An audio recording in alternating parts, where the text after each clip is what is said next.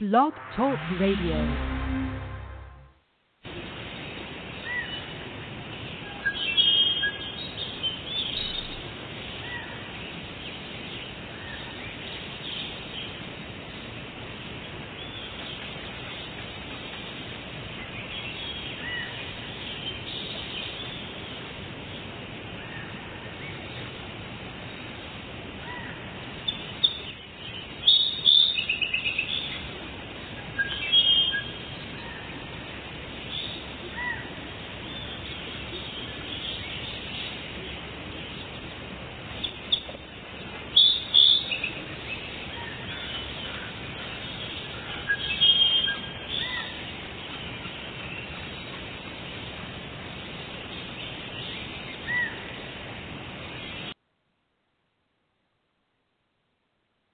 Good evening, everyone. Welcome to GTPKeeper Radio. That was a very bad audio. That was supposed to be a rainforest, but it wasn't. Bill, are you there? Buddy, what happened? Did we have to fire Marshall? Did we have to cut him loose? We're renegotiating our contract with Marshall. Man, he's holding out for big money. I'm telling you, this is getting crazy. He is. What are we going to do, Bill? I don't know. We just keep moving along, and if he wants to be a part of it with his music, so be it. If not, we're just going to have to move on without him.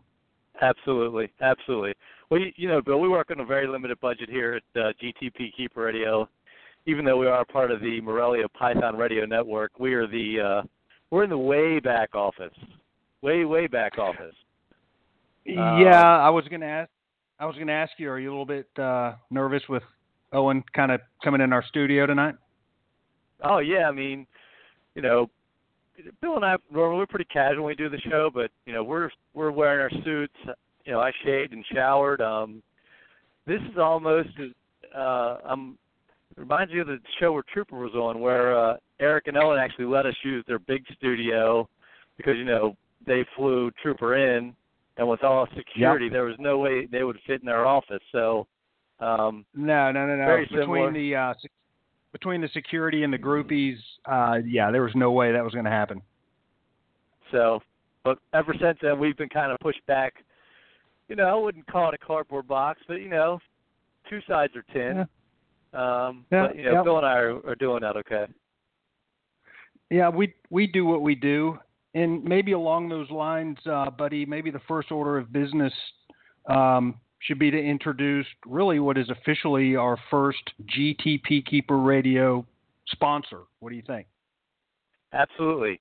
So Keith Meshkow, who is, you may recognize him as Aru Chondro fan, he has a dedicated website and a Facebook page. His website is www.aruchondrofan.com, and on Facebook he's Aru Chondro Fan, and his site and Facebook page are dedicated to the Aru type green tree python in captivity, their proper husbandry, sharing beautiful pictures, talking to keepers who keep them, and other related news.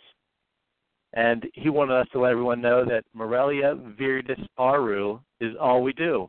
So welcome, Aru Chondro Fan, as a sponsor to GTPKeeper Radio. Well, very good. I mean, who's not a fan of the Aru locality? I mean, what's not to love? Yep, absolutely. Big, green, blue, and white. Yep. Yeah, well, we talked about it a little bit, buddy, about opening up the show to sponsorship, and we, for a while, really discussed the pros and cons, and we're not going to do it. But as you know, the production costs around here, I mean, they've been skyrocketing. We got studio costs. We're flying in guests, putting them up, paying show writers. We got a producer, special effects. We got a best boy and a key grip walking around. I don't even know who half the people in the studio are anymore, but those guys don't work for free. So we're glad to have the Aru Chondro fan people helping support us. Absolutely. Yep. But at the end of the day, Bill and I actually we make so little money we actually pay to do it. we do pay to do it, and love every minute of it. Yes, we do. So as we said, Owen is here. He's been really busting our chops. He's here for like a kind of audit type thing, and he's been, looking at our shoddy paperwork. We've been in a lot of meetings where we've just been talked to in an Owen type manner, and we just kind of listen and nod our heads and say, yes, we'll try to do better next time. Absolutely. And I know he's itching to come on and give his side of the story. Before we bring him on, and our other guests, we're going to have this is going to be a fun-packed show. We've got probably a lot of stuff that we're going to get into in the next couple of hours, but I know we usually take a couple of minutes to talk about the MVF goings-on. I know you wanted to talk about a couple of things there before we bring our guests on.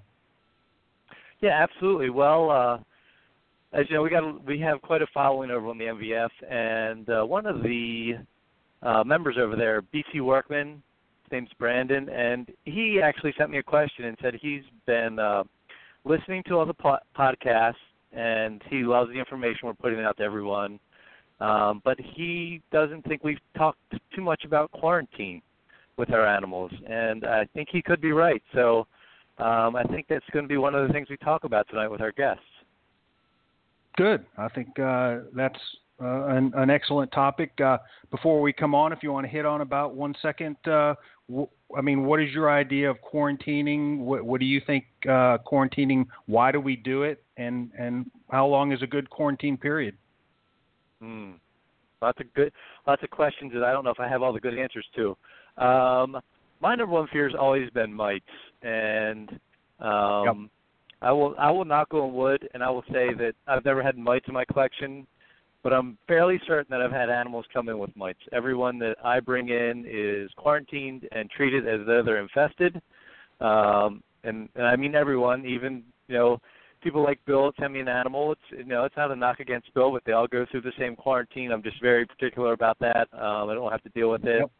And then, as far as a new animal, if I know where it's coming from, I usually give it about 60 days just to, make sure that if there is anything on the animal that's contained, and just to observe it and make sure it doesn't get sick.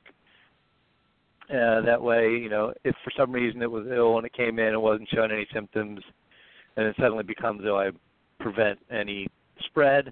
Also, any new animals in the collection are the last animals that I work with in the collection. Yep. I don't bring many new animals in, too. That's the other thing I do. I might bring, an animal in, and, that might be it for, a long period of time. And so I don't bring too many animals in, so I don't have to worry about multiple quarantine times and those types of things. And along those lines, I'm a big fan of wearing latex or nitrile gloves, medical gloves, in between working with animals, irregardless whether they've been here for 6 months or 6 years. I like to use that type of stuff. And I've always got the hand gel going on. But I think like physical quarantining, for me, 60 days. Now, if I'm unsure, normally I don't buy it. That's where the best quarantine is. If you're not sure of the quality, just leave it alone. But occasionally I've had an animal come from someone, and they seem like they're on the up and up, but they don't have much of a reputation. And then those animals, 6 months before I consider them through any type of period where I'm worried that I'm going to have introducing something that may spread to other animals and cause a widespread die-off and all that crazy stuff. Well, I think the other thing that's important to stress is not only the mites, but, we talk about opportunistic infections, and just the stress of shipping and transferring an animal to a different environment can be enough to bring on, what's called an opportunistic infection. And that's just an infection where the normal bacteria that are thriving in its respiratory and digestive tract, because the animal becomes stressed and immunocompromised, those organisms can then take over and get out of control, overwhelming its immune system, and then it becomes, an infection, typically a respiratory infection. And that's when it can then, pass along those bugs to other animals in your collection, especially if you're not practicing good hygiene like hand washing and rubber glove wearing and alcohol prep and all that. Right, absolutely. So, that's my thought on it. What about you, Bill? What are you doing? Pretty much the same thing. And I think, like you said, adequate quarantine is anywhere from, I say 60 days to 120 days, unless you see something abnormal between that period, and then you obviously prolong the quarantine. I'm a big fan of taking new animals to the vet just for a routine checkup, whether it's, just if you're not real familiar with mites, you've never had mites, a vet would be somebody that'd be good to be able to help you with those new animals. Just give them a good examination and fecal examination, and I'd feel a lot better about getting a clean bill of health from a vet, and then you can decrease that quarantine period a little bit. Right. Good point. That brings us along to the second thing we wanted to talk about just briefly before I bring our guests on is, I think you brought this up, buddy, and we both have noticed it recently. It seems to be kind of an influx of wild-caught animals that are being presented for sale on a lot of the social media websites. I know on Facebook we've seen just seems like a rash of new. There's always the kind of the old guard that are posting these recently imported adult animals, but now there seems to be a rash of other people, perhaps smaller mom and pop breeders that are introducing a lot of obviously wild-caught chondros into the marketplace. And so I know you wanted to touch on that for a minute too. Absolutely. We've noticed particularly on the Green Tree Pythons for Sale and Classified Facebook page, a lot of wild-caught animals, particularly the Aru types. They claim to be, and just what you said, Bill, there are people that bring in these animals, and the better ones actually take the animal, hold it for quite a while, and then make sure they're acclimated and they're doing okay before they even consider moving it. But we've seen a lot of ads where animals are obviously covered in mites, have some trauma from being transported and captured, and that's just not what we want to see. And unfortunately, they also come with a very low cost, and people start looking at them as a surefire way to jumpstart their chondro breeding project inexpensively, and right. It never works out that way, which is sad for both the snake and the keeper. And then some of them are just not even identified properly, and some folks think that they're actually getting a captive bred animal, and it really isn't a captive bred animal. It came in under the guise of a captive bred animal, but it was actually a wild-caught animal. And so they're prepared for a captive bred animal, and they wind up with a wild-caught animal and aren't prepared for all the additional work that's going to be needed to get that animal, they'll never be 100%, but maybe 80 or 85%. Yep. We chat about that. Maybe we can get some. We've talked about one of the very few mission statements of what we're trying to do here is to make the ease and pleasure and the experience of owning a green tree as close to 100% successful as we can get. And particularly for new keepers, that is the complete opposite way to achieve that goal, because you're just, Absolutely. Ridden with trouble from the get-go to try to bring that animal in, especially if you bring it into a collection, and to expect it to thrive and do well for you is it's probably just not going to happen. And then you're going to have a bad experience with chondros, and and that's something we're trying to prevent. Absolutely. That's we're trying to give good advice and set everyone off on the right path of success. That way, they want to continue to keep chondros. We don't want anyone to have a bad first experience and decide that chondros are not for them and walk away from what can be a rewarding species to work with. Agreed. All right, like we said, we've got a lot to get into, so let's get our guests on, huh? Okay.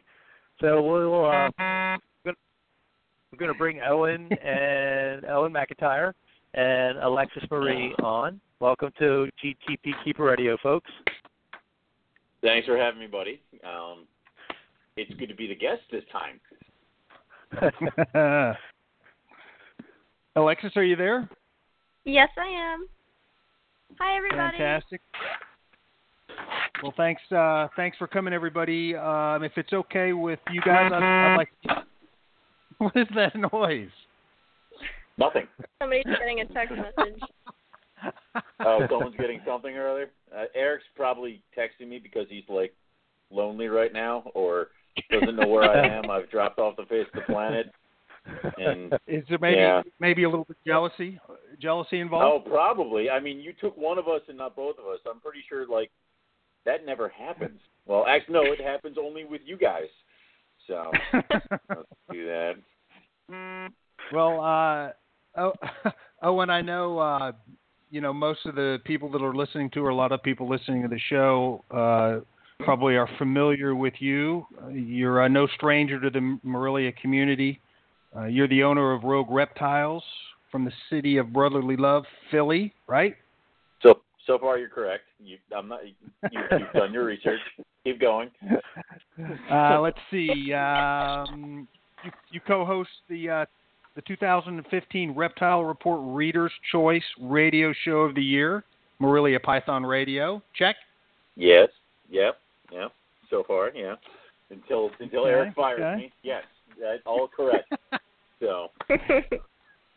And you made your first appearance at Southern CarpetFest this year, a couple of weeks ago. Yes. And I lived to tell the tale. I mean, that was, for a while there, it was a little dicey. But I did make it back alive. So. Well, let me see what our studio audience has to say about your appearance on the show. Let's see.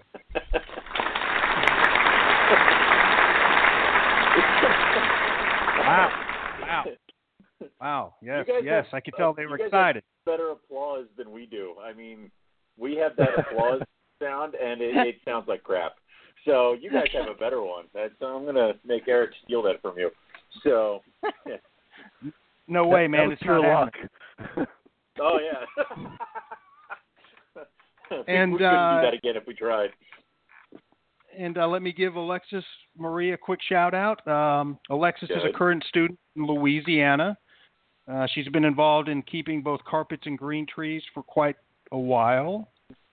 She has a very dynamic collection of Morelia, and she made her way to the pre-CarpetFest party along with you and Owen on Friday night. And she managed to bag some Texas sun by the pool on Saturday before CarpetFest. And she's excited to be here to tell her CarpetFest story.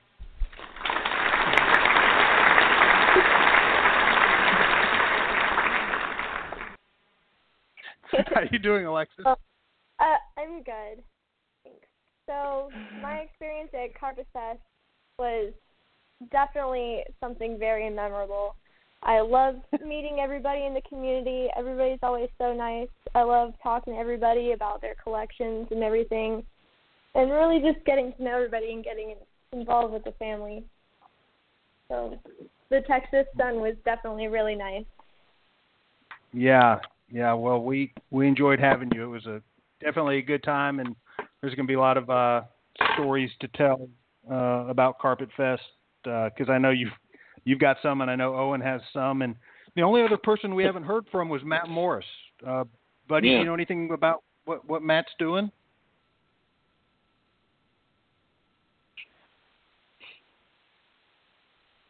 Maybe we've lost Buddy. I'm trying to get in touch with him as we speak. Nope, I'm here.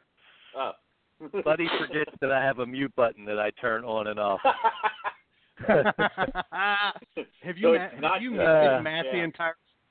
muted him the entire show? No. Matt is not in. Okay. I muted myself. I was actually talking to you guys, and then I realized that you couldn't hear what I was saying. So just one more tip for Owen to make about quality control and one of his shows. So all the time. Eric will have me muted, and I'll be talking for 10 minutes, and then I'll realize I'm muted, and that's when he clicks me back on. But then I yell at him on air, so it's fine. So yeah, it's all good. I've never yelled at Buddy. I need to try that. We're not the yelling type, Bill. No, not yet. That's our thing. That's our show. You'll get there. Yeah, maybe after the second season. I know that Buddy wanted to have you, Owen, talk a minute about your show and what's been going on there. Speaking of yelling at Eric, this is our second year, and you guys have been in doing it a lot longer than us. Why don't you 5 years? So why don't you take a second? Sure. Yeah. Tell us about it. Sure. We were 5 years in October, which is pretty much just, it's been 5 years of me yelling at Eric and you all listening. So I don't know why you guys keep listening, but whatever. We're just going to keep rolling until someone stops us. And to be honest, with Morelia Python Radio, it has probably been one of the joys of my entire reptile experience, and it happened completely by accident. Everything is Eric's brainchild, and I'm just along for the ride. And I thank him like all the time for even just letting me be part of this stuff. And it just all clicked together. He wanted to do the show. He did the one show by himself and realized that it really sucked talking to himself. So he put a thing up on the Morelia Python's forum asking for a co-host. Now, I had very little, probably like one or two emails back and forth with Eric about him buying one of my high-contrast queen balloons. That was it. So I automatically was concerned about this guy in Philadelphia buying every single morph under the sun. He was going to put me out of business and ruin my life. So I'm like, well, I might as well just make friends with him and maybe he'll take pity on me. So I offered to be part of the radio show, and the second episode we did, and the first episode that I was a part of was the interview of me, and it was dicey. It was filled with really long pauses. It was awkward because it was like probably the third conversation we had ever had with each other. So then of course the show progressed. We got better. I totally butchered several episodes when I'm alone by myself, so I cannot function without me. It's why Rob Stone's my babysitter now. So and one of the first conversations we kind of ever had was about the wanting to do something that would bring the community together outside of reptile shows. And this is, again, it's another one of Eric's brainchild that I've just been lucky enough to be a part of, which is CarpetFest. So, yeah. And so you guys had the first one. You guys had the first one 5 years ago? Yes, 5 years ago, because the radio show started in October. So we had been a couple months kind of into it, and we were talking about just having a big get-together because we realized all of a sudden, I started vending shows. I started talking with more people. It kind of gave everybody something to talk about at reptile shows, was what we had just talked about on the radio show. So I was getting to be more friendly with a lot of these keepers. So we're all started talking about maybe hanging out and doing something. And, of course, Eric had that idea when we first started. So we kind of just decided to do it. I mean, that was something Eric definitely pushed forward with the let's not say we're going to do it, let's just freaking do it, and then we'll see how it goes and we'll adjust. So we talked about my place. I was still at my mother's at that point. Eric's place was too small for a bunch of people, so Howard Redding from Redding Reptile Breeders in Maryland, said, I'll do it. And we ripped off the ChondroFest community. Like, we ripped them off so bad. Yep. We took everything. Oh, dear God. We weren't even trying to hide it. We just stole it all. So, it's like not really an original idea, but we had the first one at Howard's backyard. There's still pictures of us doing the auction, which you had no idea what we were doing then. Actually, when Eric calls me, the picture that comes up is of us at the auction, and it's of him holding that chondro that Buddy actually put at the auction, and he's staring at it. And it's like, I like that picture because the gears are turning, because that's right after that picture was taken is when he started bidding on the animal. So I love the look in his face, because it's like, do I want to spend all my money? And he did. So, but that was good. And then, of course, we had the first year, and it went well, so we did it again. And it's exactly as we intended. It was, stuff went wrong, so we adjusted. I mean, the second year, nobody ate anything because everybody stared at the raw hamburger and the raw hot dogs and the hot grill and didn't do anything about it. So we had to adjust and make rules and say, hey, you guys have to feed yourselves when you come here. Bring food ready to eat. So we had to do that. We did the T-shirts. We did the auction, got bigger and bigger and bigger. Then I bought a house, and then we started having CarpetFest at my house. We were supposed to do back and forth between my house and Eric's, but Eric hasn't moved yet, so I get to do it for a second year in a row. He's got some catching up to do. Mm-hmm. Oh, yeah, CarpetFest will be at Eric's house for 2 years after this one now because, So I'll make him pay.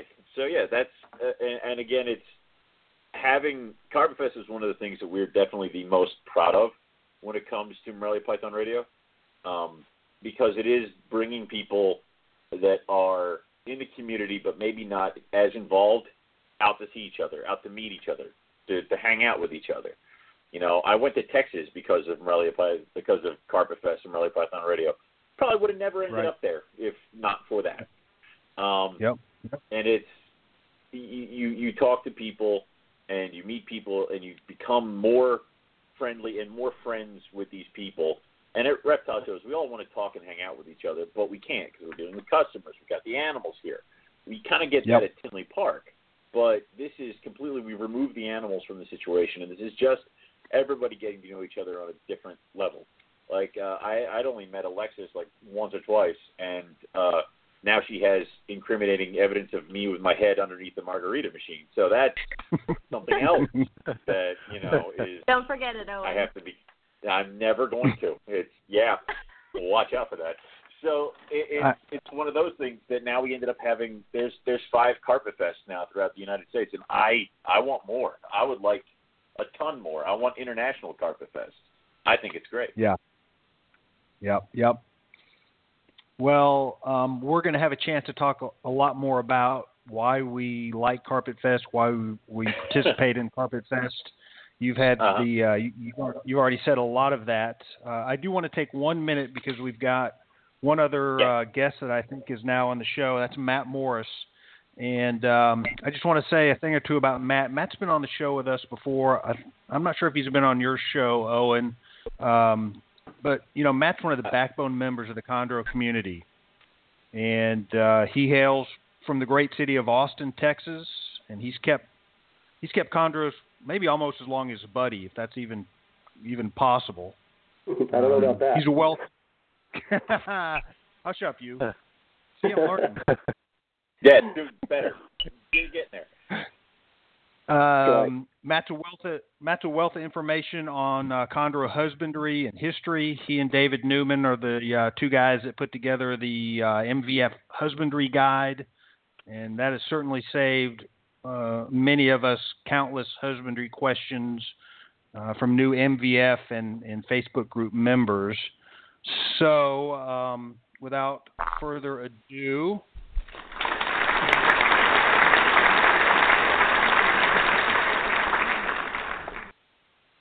Matt Morris. Hey, thanks for the intro. Appreciate it. Well, thanks for dropping in. Better late than never. Yeah, I've heard that. They're having some technical difficulties there.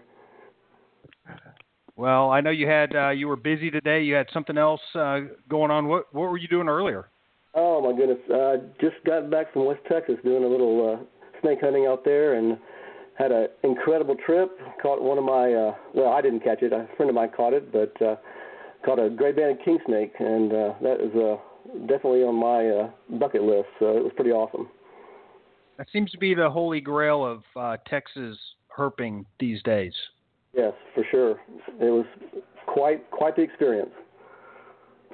Well, good for you. Good for you. I don't know how much of the show you've caught. We've introduced Owen already. Alexis has been on for a minute or two to say hello.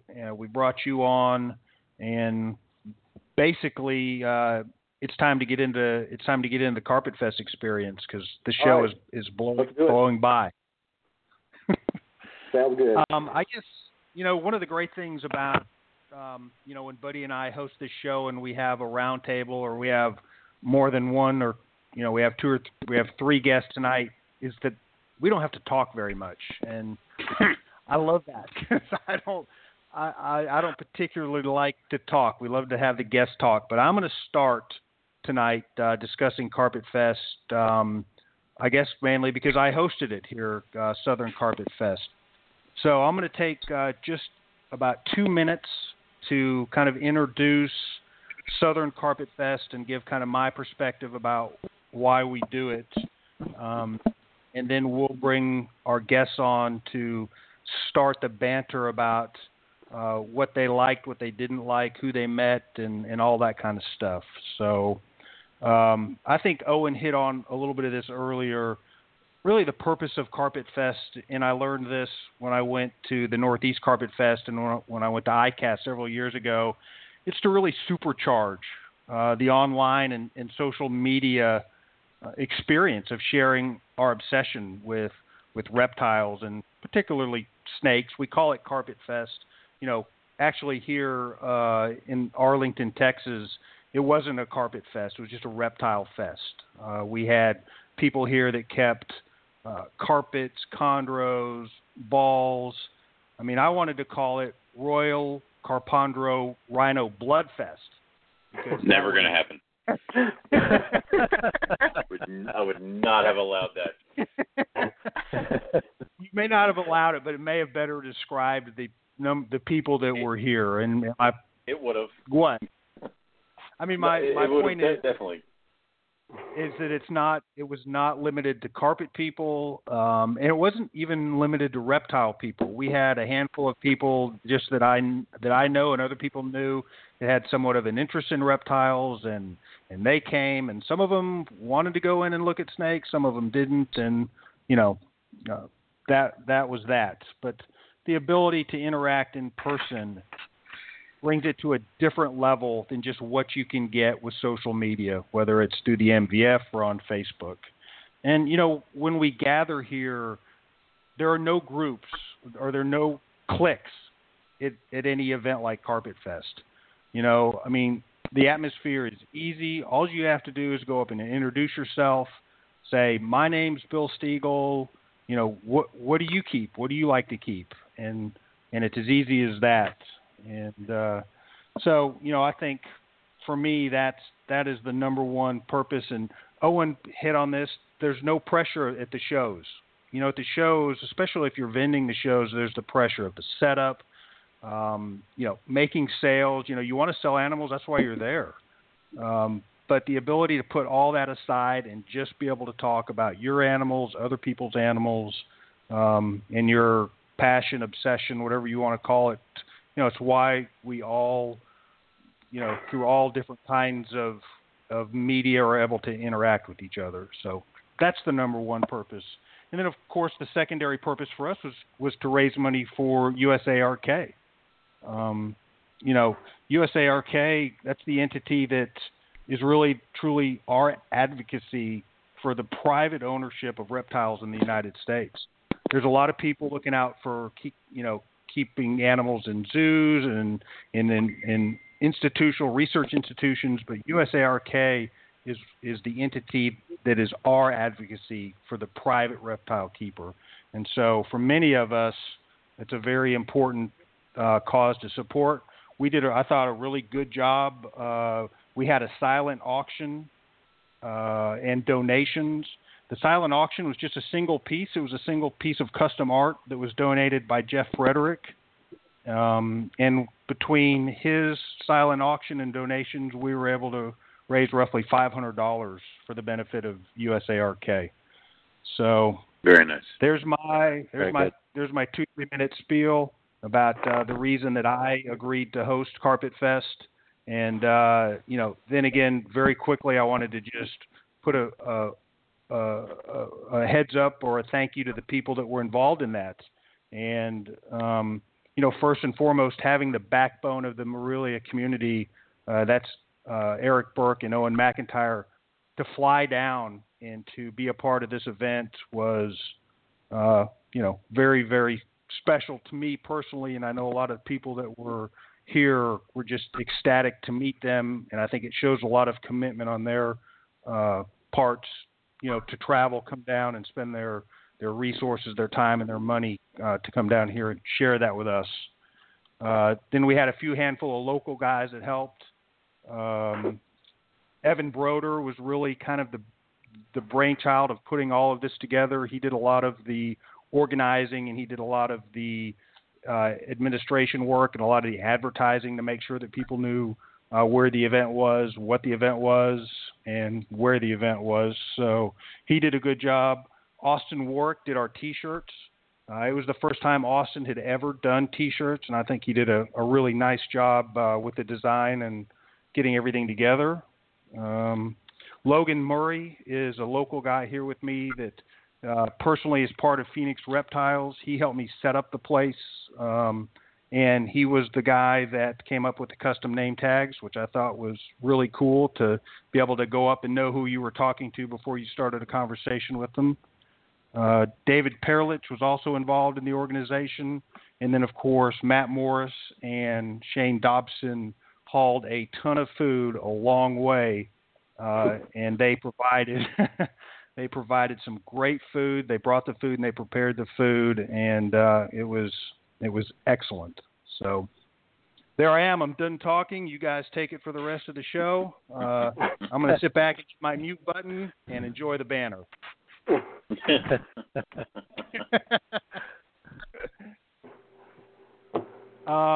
Owen, let's start with you, because I want to start with you and Alexis, because you two were here first. You guys were part of the pre-party. Came in Friday. So let's just start with Friday. Maybe you can talk a little bit about Friday, and then Alexis can talk about Friday, and then we'll go into Saturday, the main event. All right. Friday, I woke up extremely early and drove my behind to Eric's place, where I found him still in his pajamas and cleaning his snake cages. So it had already started off on a weird level. So now, I said that because I know for a fact he's going to bed now, and he's going to be listening to this tomorrow on his commute. So that's one for you, buddy. So we flew. Of course, we're getting ready to go, and we find out that there's issues with the flight and the tarmac. Some plane was on fire in Philadelphia, so I'm like, great. This is already leading to be one of those trips. We got to the airport fine. You flew first class, right? On the illustrious. God, no. No. Illustrious what airlines? Spirit Airlines, which I was getting ready for them to be like, and then we're going to start the prop now. Like it was one of those planes where I'm like, is this thing going to stay in the air the entire time? So it was crammed, and Eric couldn't reach his little air controls. It was a weird plane. So flying down, we were cruising fine, and then they're like, oh, we're flying over Texas now. And we hit every cloud that had some sort of aggravated thing about it the entire way to Texas. So we were bouncing around for a good 20, 30 minutes. And then we landed, and Bill came and got us at the airport with a wonderful amount of beer for us to drink as he drove us to his house. So it was already, the day had already picked up the second I got to Texas. And then we're at Bill's place, and we're driving around Bill's neighborhood, and I actually asked Bill which because they were huge houses, all made of bricks, and the gorgeous houses. So we go to Bill's, and of course we're automatically welcomed, and I always seem to finish my beer and put it down, and then I went to reach for the empty bottle, and it had been replaced with a full one. So I didn't really know what the hell was going on, but I just kept drinking. So part of the master plan. Experience, yeah, all part of the experience in the master plan. So the Friday pretty much ended up with walking around Bill's room.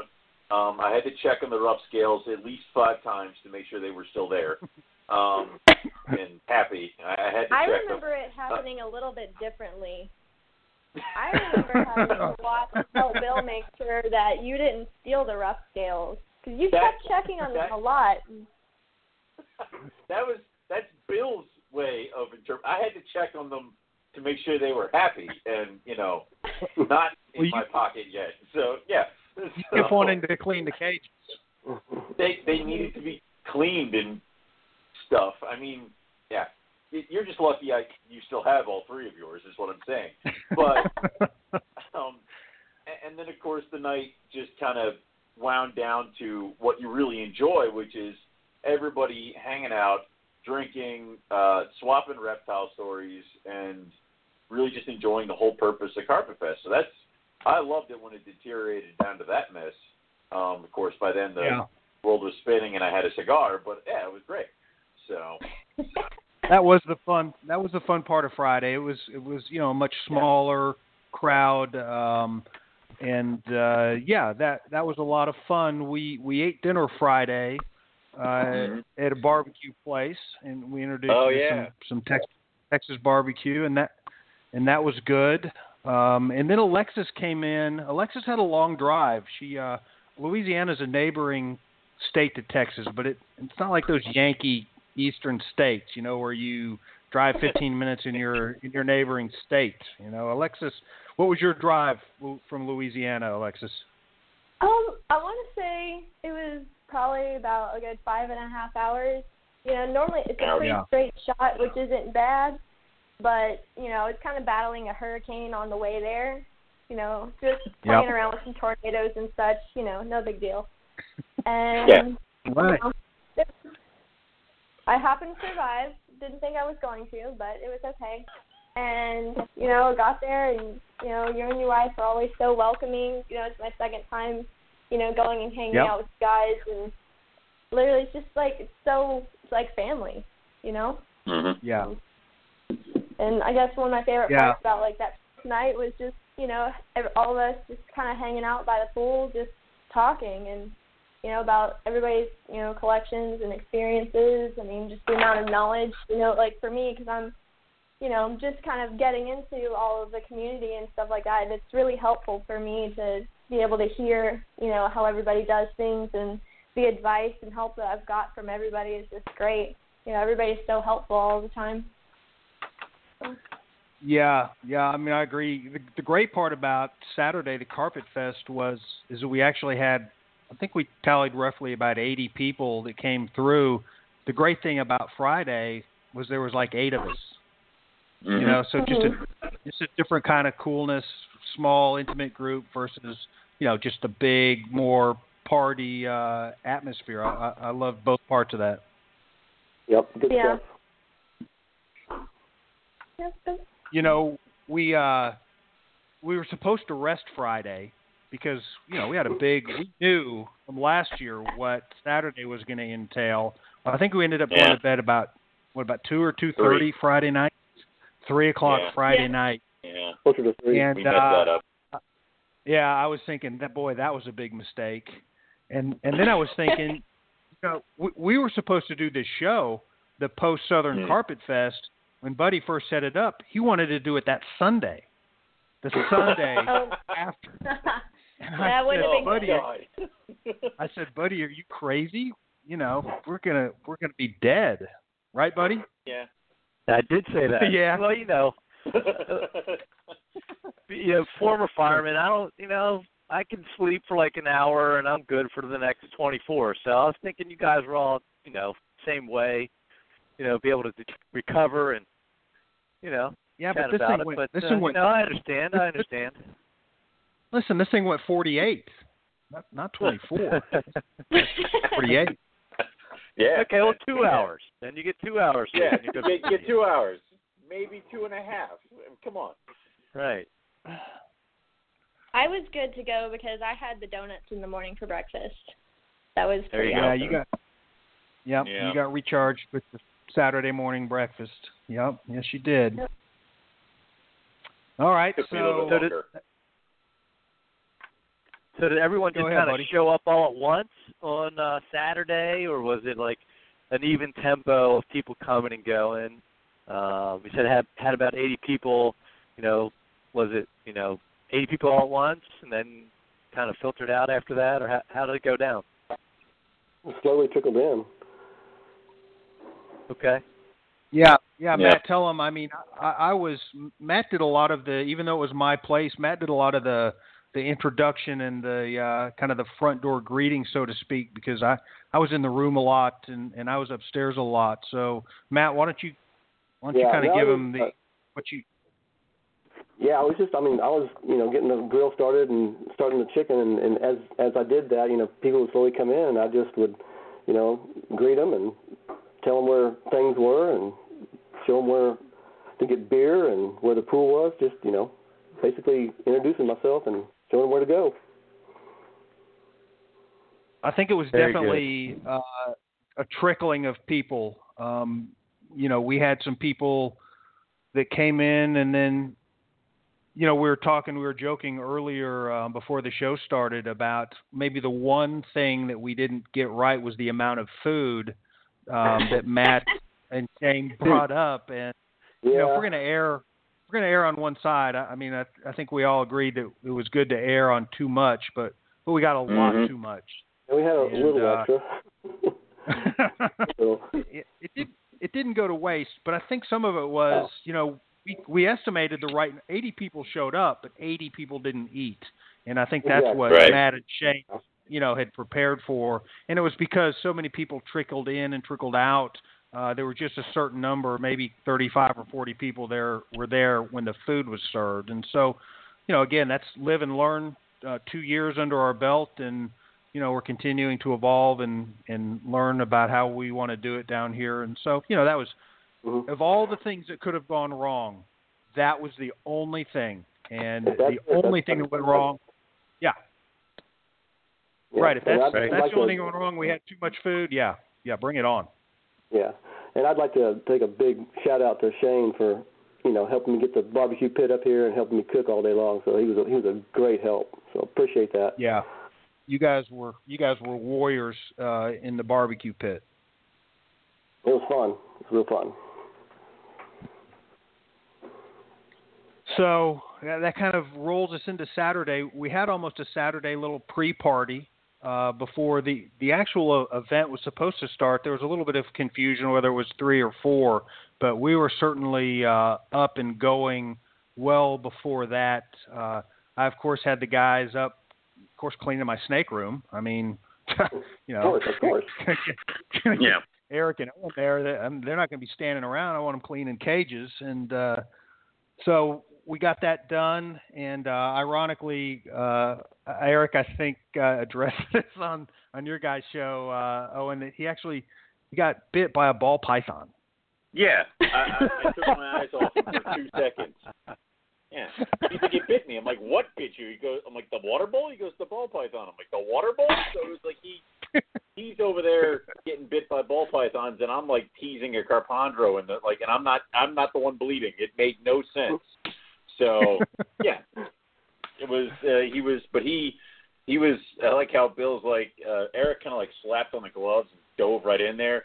Bill's like, yeah, water and such. Keep going. You're doing good. And like Bill's just pointing, and he's like, "Yeah, I like this. This is nice." So, and I made sure the rough scales were clean several times. So, Several. they were good. So, and so we were doing that, we were doing that. Matt was, Matt and Shane were taking care of the food. Alexis, what were you doing? I can't remember. I was making sure the lawn chairs didn't go anywhere by the pool. A crucial job. For sure. Very important. Yeah, I mean, The it donuts. was pretty hectic outside. I was just trying to, make sure everything was copacetic out back. Fine job. Yes. Well, that went on. We had the setup was minimal. We had a lot of the same stuff from last year. We had ordered some tables and chairs.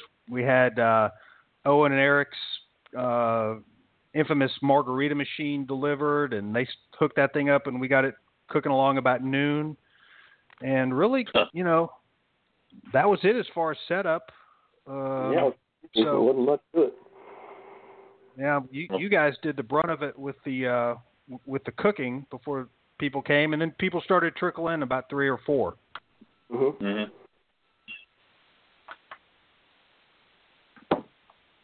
Very cool. The one thing that got me was people were coming in. A lot of people wanted to meet. They wanted to meet Eric and Owen, because they came down from Philadelphia. They've listened to them on the radio. Blah blah blah. They're our boss. Right. And the one consistent thing everybody kept saying was that Eric wasn't as short as he thought they'd be. I go, wow, he's not that short. Yeah, I'm probably responsible for that one, but I won't admit it. But it brought me great joy for everyone to be like, he's not that short. I'm like, but yeah. Oh, and you brought a booster chair on the airplane.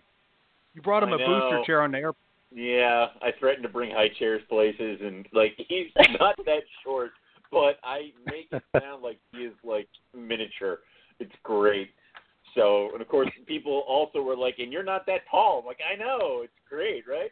So, none of you people can see us on a radio. So, that was probably the most fun. I kind of took the name tag and labeled myself Mark O'Shea. So that was something else I was running around and doing. So, yeah, it was I was just tormenting as many people as I possibly could at any given moment. So, yeah, fun stuff. What it's all about. Of course. That's it. Matt, did you want to hit on any? I was going to ask Matt if you wanted to hit on anything that he, what he thought about. This was his first time to come to CarpetFest. He missed the one we did last year, but he was instrumental in putting this together. We got really lucky on the day. The weather here was just perfect. Mm-hmm. Just a great day. Was I there anything? I think I was very shocked at Eric and Owen's composure at the restaurant. I was I wasn't sure what to think, but why that? I think tell the audience why that. Yeah. The wait staff. Yeah. Well. Yeah.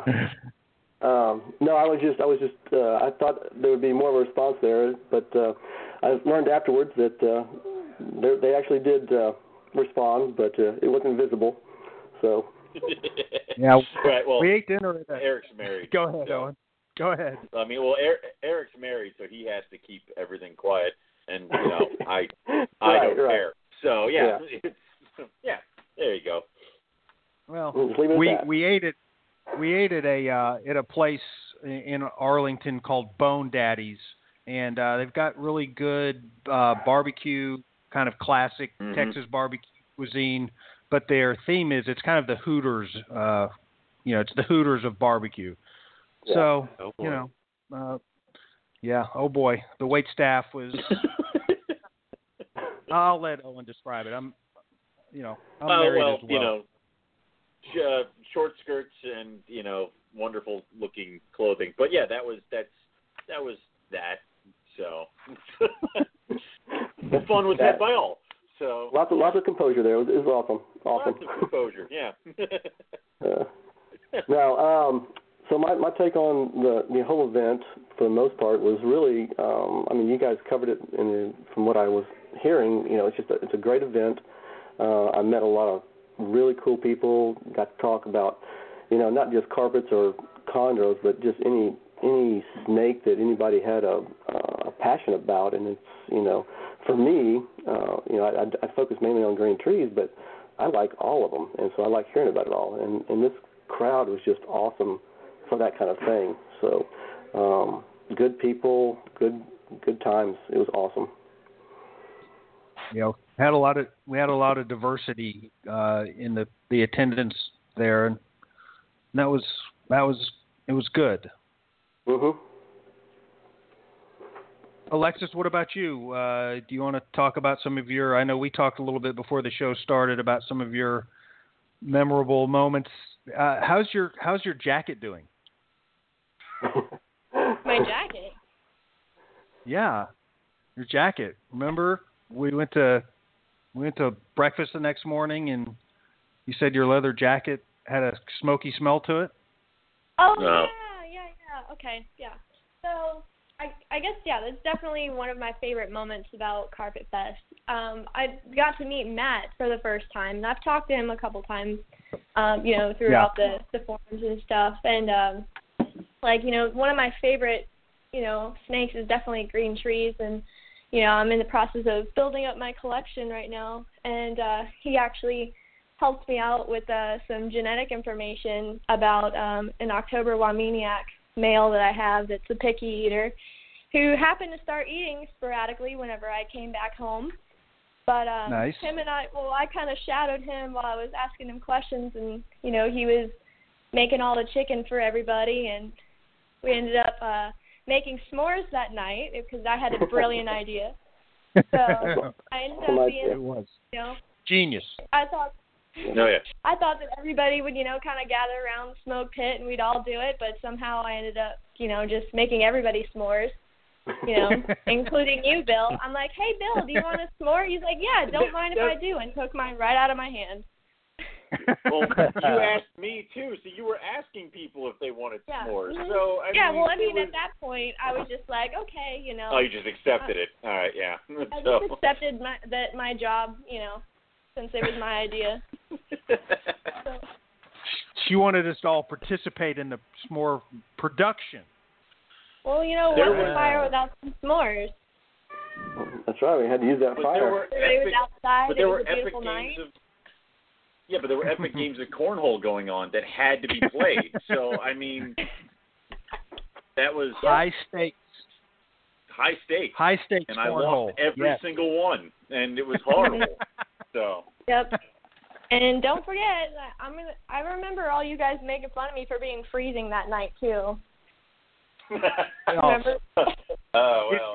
Everybody's sitting there. They're like, it's so hot and muggy, and I'm sitting there by the fire with the blanket. It's 80 degrees. She's got a fire and her leather jacket and a blanket. Yep. It's 80 degrees out.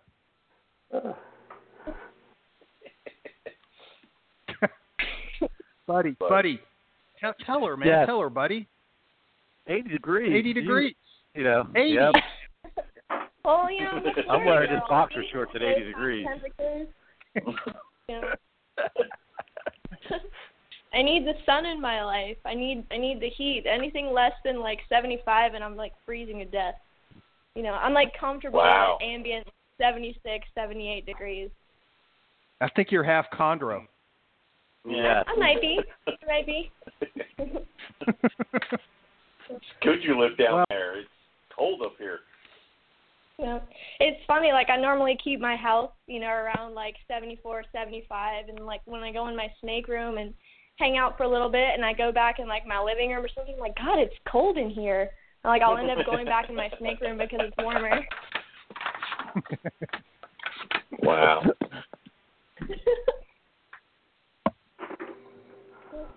Well, we can't.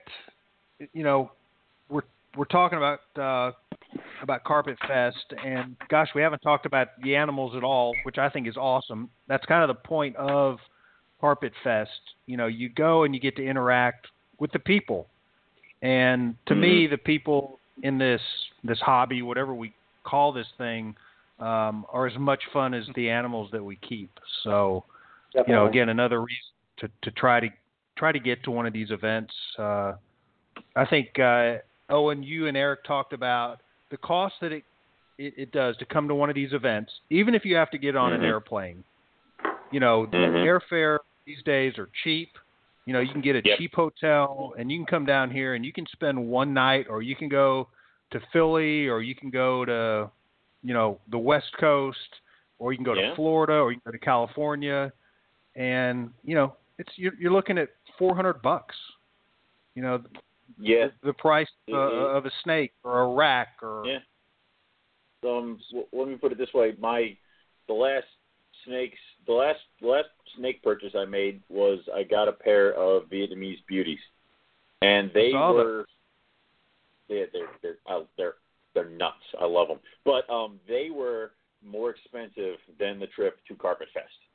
So it's like now you're sitting here and like you hear about people who are like, I wish I could go, and that's great. We want everybody to wish you can go to your local CarpetFest. But there's a point where you stop wishing and you just freaking do it. I know I'm like channeling Nick right now, and this is the speech he normally gives me about going to Australia. But it's you just gotta you schedule it, and then you buy the plane ticket, and now you're committed. So now you're gonna go, and like exactly what you said, Bill. If you're just gonna show up for Saturday, but say maybe you come down Friday, and Southern CarpetFest is right near Dallas, so there's probably tons of stuff you can do there. We're right near Philadelphia. You can go waste a day at the zoo.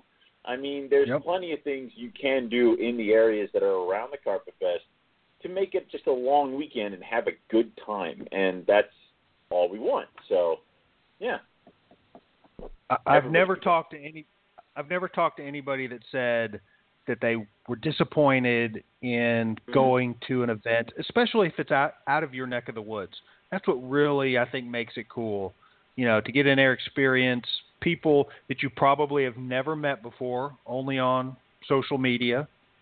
You know, and if your experience, and I know it was like mine and the other people that have traveled, no matter what you are socially, whether you're introverted, extroverted, man, there's no pressure when you go to those events, and everybody just fits in, and it doesn't matter your age or your socioeconomic situation. I mean, people just fit in, and it's, you know, it's just a good time. Yeah, it feels like it's not the first time that you met somebody, you know, even though it is, but you feel like they're already, you know, good friends with you on Facebook or something like that. So it's to me, it was a lot easier. I felt like I was around friends already, so they weren't strangers. Yeah. Very good. And so, buddy, I know you've got a good excuse for not being here. I can't remember what it is, but I know it's a good one. Well, that excuse is over now. Thank goodness. Oh, yeah, school. Yes. Yeah. Yes. Done. As of Thursday. Done. So. Awesome. Yep. But the good thing about it's neat about CarpetFest is, or any of these things you go to, is kind of reminds me, I don't know whether you guys ever, or maybe still do, Herp Society meetings. I used to belong to the Herp Society here in Maryland, and we would get together. It was a monthly meeting, and it was very similar. Just it was a bit more formal. Like they would have a guest speaker, and they'd have a formal outline. But you would get together, and you would, you know, meet and network, and people would, you know, bring in the animals that you had heard about but never seen, you know, long before the internet, where we were able to share everything. And so, you know, these gatherings have a similar feel to them, except I think the modern versions are much better because they're not in some musty church basement. They're at a house, they're having a cookout, and you know, and they're drinking beer and all that good stuff. So I think it's a good thing that these events are going on. And, you know, like Matt had already said, you know, may know folks on Facebook, and, you know, you send pictures or you chat about, you know, someone contacts you about a snake, or you talk about, you know, maybe an issue they're having with an animal, and, you know, you develop a friendship there, but it's much, I think, makes the hobby a little bit tighter when you actually see people and hang out with them and, you know, spend time with them and see what they're really like in person.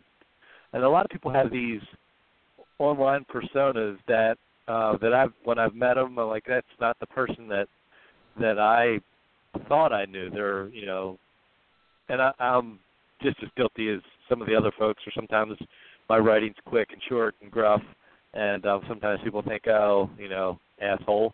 But then when they meet me, hopefully they have a different impression. So I think it's just good. People get to hang out. And, you know, sometimes when you're writing, things are miscommunicated or not communicated clearly. It's, you know, hard to read things. But getting together with people, actually like having a real community, I guess I would say, it's good for the hobby. And it does. It energizes you. It really, like, invigorates you. And, you know, it's good to see other people. And, you know, at least for me, I'm kind of isolated where I am, so there's not many other people interested in what I do unless I have to drive a little bit. So it's, you know, hanging out with those people again and having fun and catching up with them. It's a great venue. Like Bill said, you will never say, oh, I was so disappointed I went to CarpetFest. You will have fun, you will learn something, and you will laugh a lot. Definitely. Yeah. Well, you mentioned re-energizing, and I know Eric and Owen, you guys touched on that on your show about, you know, when it re-energizes you, because we talked a little bit during the Carpet Fest about not only some of the highs of keeping reptiles, you know, but the lows too. There are lows keeping reptiles, a lot of disappointments. And those disappointments, you know, you don't see that very much on social media. People either embarrassed to post it. They're, you know, they don't want to have egg on their face. They don't want to look, maybe they're not good. They're not a good keeper. But, you know, Carpet Fest and venues like them are a place where people can get together and they can talk about their failures, you know, a lot easier. And they can get support, you know, well, yeah, that happened to me too. Or, yeah, I lost a couple animals this year. And, you know, so that's, you know, I think that's another important part of that.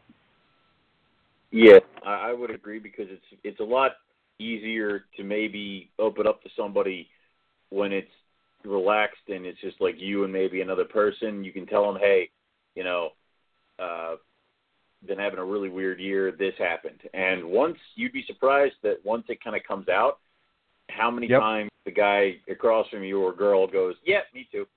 Happened. It's been a weird season. Or, you know what, that happened to me last year. You know, it sucks. Right. Or, have you tried this? Have you tried that? And it kind of it gets the weight off your shoulders that you've been like kind of subconsciously carrying around, because unfortunately with all of us, which the people on the show and then the people listening, when something goes wrong with our animals, we take it very personally, and it's one of those things that can definitely very much just beat you until you don't want to do it anymore. We've all had the friends or even ourselves who are just like, that's it, I'm going to sell everything, call whoever I got to do, they're out of here. And then these moments going to CarpetFest, going to Tinley Park, those moments kind of just get you revitalized. I was definitely having one of those years this year. So going down to Bill's definitely kind of pumped it back up. And then I got back from Bill's and I was already feeling pumped. And then my clutch of super caramels was hatching. So now I'm like higher than the moon right now with my reptile collection. So it's a very, very nice recharge. Like, it's like therapy. You need it. Trust me. So. Yeah. That's some good Carpet Fest mojo. Yeah. Yeah. I mean, I'm kind of hoping I may actually have a female drop eggs. Like, she's due to drop eggs on CarpetFest, like on this Saturday. So, nice. Bill, we were cleaning your animals, Bill, and one of your ball python monstrosities dropped eggs, and you were like, you know, we were all like, oh, so I don't know what it is. So I was kind of hoping to channel your CarpetFest juju, and I think it's going to happen. That'd be nice. I'd be happy with that clutch. So. Hopefully. I bet. Yeah, that was cool to have an animal literally laying during CarpetFest, and she was pushing eggs out the morning of CarpetFest. That was pretty fun. Mhm. Alexis, what about you? Did you do you ever have those kind of down moments where you feel like it's a chore to go out to your snake room, or you have bad luck with an animal and you just, you want to talk about it, but you don't want the whole world to know about it?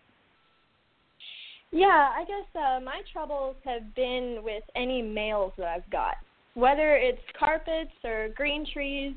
For some reason, like, every time I get a male, they don't eat for me right away. Like, it's just weird. And I've never had a problem with any females, but it just literally seems like every male that I get, it doesn't eat. And then normally it's just like clockwork. Apparently at, 8 months of being in here, then they just all of a sudden start eating. Like I said, I was talking to Matt over CarpetFest weekend about a male that I had. Well, when I got him, he was way smaller than he should have been. Like, I got him, I think it was 20 months old, and he was probably about the size of a yearling. One of Buddy's animals. One of Buddy's animals, right? No. But I haven't had the pleasure of having one of Buddy's animals yet. So. Okay. But yeah, so he just, I think I've had him probably in my collection for, I don't know, I guess maybe 8 or 10 months. I can't remember how long it's been, but then literally as soon as I came back, I offered him food every time, I feed all my other animals, and just for some reason he took it right away as soon as I came back from CarpetFest. So I think that gave me CarpetFest? That's CarpetFest mode? Yep. I'm telling you. Yep, there you go, right there. But it's a smoky smelling jacket. Yeah, that's probably what it is. Yeah. He's like, you guys had s'mores? I want some. I'm hungry now.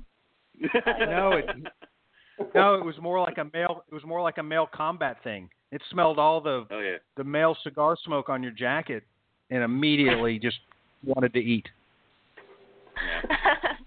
Yeah. Or please God, don't send me the bills. I'll eat. But I guess that's probably been one of my major kind of I feel like sometimes it's what am I doing wrong, or am I doing something wrong? And I think that I'm pretty good about talking to people about issues that I have, because for me, I love each and every one of them. Every single one of my animals has a name. I'm pretty OCD about it. I check them multiple times a day. And it's just whenever something won't eat, it's I feel like it's my fault. I'm doing something wrong, or Yeah, that can be a real pain in the butt. I think most people tend to panic when they don't eat, but I've found, for me personally, they'll eat when they want to. You can offer them food. Yeah, that's what I'm starting to learn now. Yeah, five males later, I'm starting to realize that they'll let me know whenever they're ready to eat. I haven't lost any of my males. They just decide to eat whenever they want to, and then whenever they do, then they pretty much eat every time. So,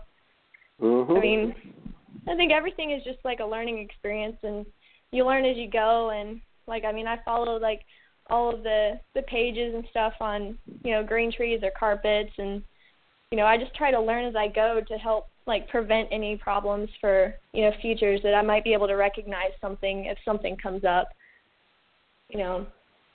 But definitely. Yeah, there's a big learning curve on males for a lot of people. I think the key thing is not just to panic over it. You can watch them and make sure they're not sick, but other than that, they can go, a long time. 6 to 8 months is, not unheard of. Yeah, I'm sure stress has a lot to do with it being shipped. Oh, yeah. Mm-hmm. But believe it or not, moving from Florida to Louisiana, for some reason, all my green trees love it here. They have, thrived being in this environment, which, I'm glad they like it. I'm not a fan, but if they like it, it's fine. But you'll put up with it if they're good. Say yeah. Yeah. You look at them wrong and they stop eating sometimes. So as long as they're happy, it's fine. Yeah. So. Hey, so what was the Bill? Was there like one animal at your place that everyone seemed to focus on that maybe attracted more attention than any other animal in your collection? I don't need to answer this question, so I'm good. Everybody, yeah. Well, apparently you only looked at the rough scales, Owen. So yeah. So maybe Bill might have a better. There were other animals than Bill's. So. Yeah, Owen thinks I have. That was a cat. Owen, is that your baby crying? Was that a cat? Owen, tuck your baby. Owen, tuck your baby in. It's late. Hey, no comment. Hey, I am an unproven male. There are no babies. All right. So according to Eugene. Well, yeah. Yes, Eugene was correct. You're an unproven male breeder or non-breeder. Thank you. Yep. Thank you. Yeah. Owen thinks I have only 3 snakes in my collection. Yeah, 3 rough scale. Yep. As far as the other stuff, I really don't know if there was anything in particular that people were interested in. We got a lot of snakes out. A lot of people like the rhinos, the rhino rat snakes. Mm-hmm. A lot of people, like the Carpondros. Very unique, very interesting. A lot of people liked your Carpondros. You have quite a few, and they're all so diverse. So they're very I think that different. we should touch base on what happened when you had the great white out. Yeah. Ouch. All right. Okay. Does anyone want to talk about that, or are we just pushing that under the rug? No, I'm happy to discuss it, but I'd rather hear Owen's side of the story. All right. Start from when you took it out. Handed it to me. First off,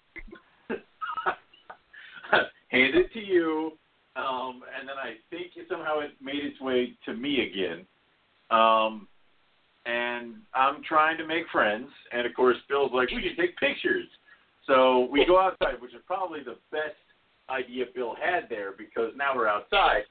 And like the second sunlight hits this guy, he's like, you know what I should do? Go to the bathroom. And he just unleashes. And I'm like jumping back. He's peeing everywhere.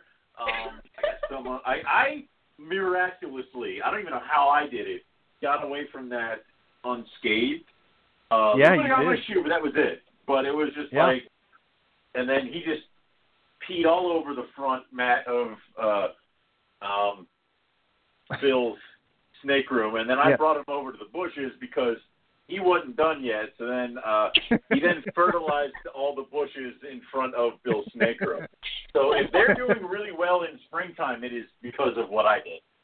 If they die, I don't know what fantastic. Happens. No, they look fantastic. So and then that just kind of happened. Yeah, very fitting that the Carpondro would take a dump on you. Yeah, you got to stop playing NPR in your snake room, because they're gonna know. Like, they're like, hey, that's the guy who I recognize his voice. Yeah, I've heard him talk about me. That. Yeah, the rough scales will love me, but if I handled any ball pythons, I would have been the one that was bit. But they mistook Eric for me. So I think that must have been what happened. That must have been what happened. So, but it was almost a big problem because if he would have gotten me like in the chest, it would have been change of clothes time, because we were getting ready to. CarpetFest was like starting, and it would have been par for me to walk out and be like, well, I've been pissed on, time to go change. So this is how we start CarpetFest. So he's a gorgeous animal, that guy. The Carpondro. He's probably, out of all your little mutants there, he would probably be my favorite one, because he just the color on his back looks so just weird. Because you don't ever expect that color on a python like that, and then that complete white belly just kind of adds to it. So he would be my favorite. I think my favorite is the other Carpondro that Bill has. I can't remember his name, but he looks like an Easter egg. Bill, what is that one? Yes. That is not named at present because I'm not sure if it's male or female. But now we will call that, it Easter egg from here on out. Oh, there I like you go. I like Easter egg. Yeah. I like that. That's a very neutral, gender-neutral name. I like that. Yeah. But yeah, that's a very bizarre-looking animal, and again, with all the pastel colors on it, it's just the blues and yellows, and it looks like almost pink somewhat, like just literally like a tie-dyed Easter egg. Yep, I agree. He's very bizarre-looking. But so yeah, to answer, Buddy, your initial question, I guess the Carpondros were the ones that most people thought were the most unique, and that's not that's the rule kind of when people come into the room, and a lot of people that come into my room are Royal Python people. They've never seen a carpet or a green tree in person, a lot of them, but they always levitate to the Carpondros for some reason. Yeah. I don't know why. Well, I find that in CarpetFest, some of the guests to your house, if you're hosting CarpetFest, they're interested in seeing animals that some of which they've never handled or held or seen in person. Yep. Last year's CarpetFest, Romulus, I held him for 5 minutes. Romulus was one of my rough scale pythons. I held him for 5 minutes, and I think I passed him off to Bill. And then I didn't see that animal again for 3 hours. And by the time I eventually tracked him down, somebody else was handing him back to me. So it's one of those things where now I can see animals that I've seen pictures of, I've never had interactions with. And it's just one of those things that adds to what people really want at a CarpetFest. And what's funny is that after CarpetFest, Bill got rough scales. Jamie got rough scales. And there were a few people. It was just bam, bam, bam, bam, bam. Everybody got pairs or trios. They went out and bought them all. So it just is one of those things where now that you've seen the animal and you've kind of held it, and I think that happens all the time with us at snake shows, or it's I've been thinking about this animal. I've never actually seen it in person, but now that I've held it, I got to have it, so that kind of helps out with it, too.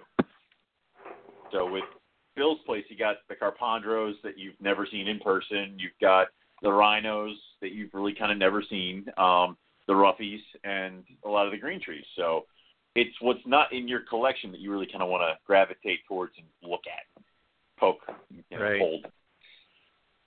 Yeah, I had no interest in rough scale pythons just based on the pictures.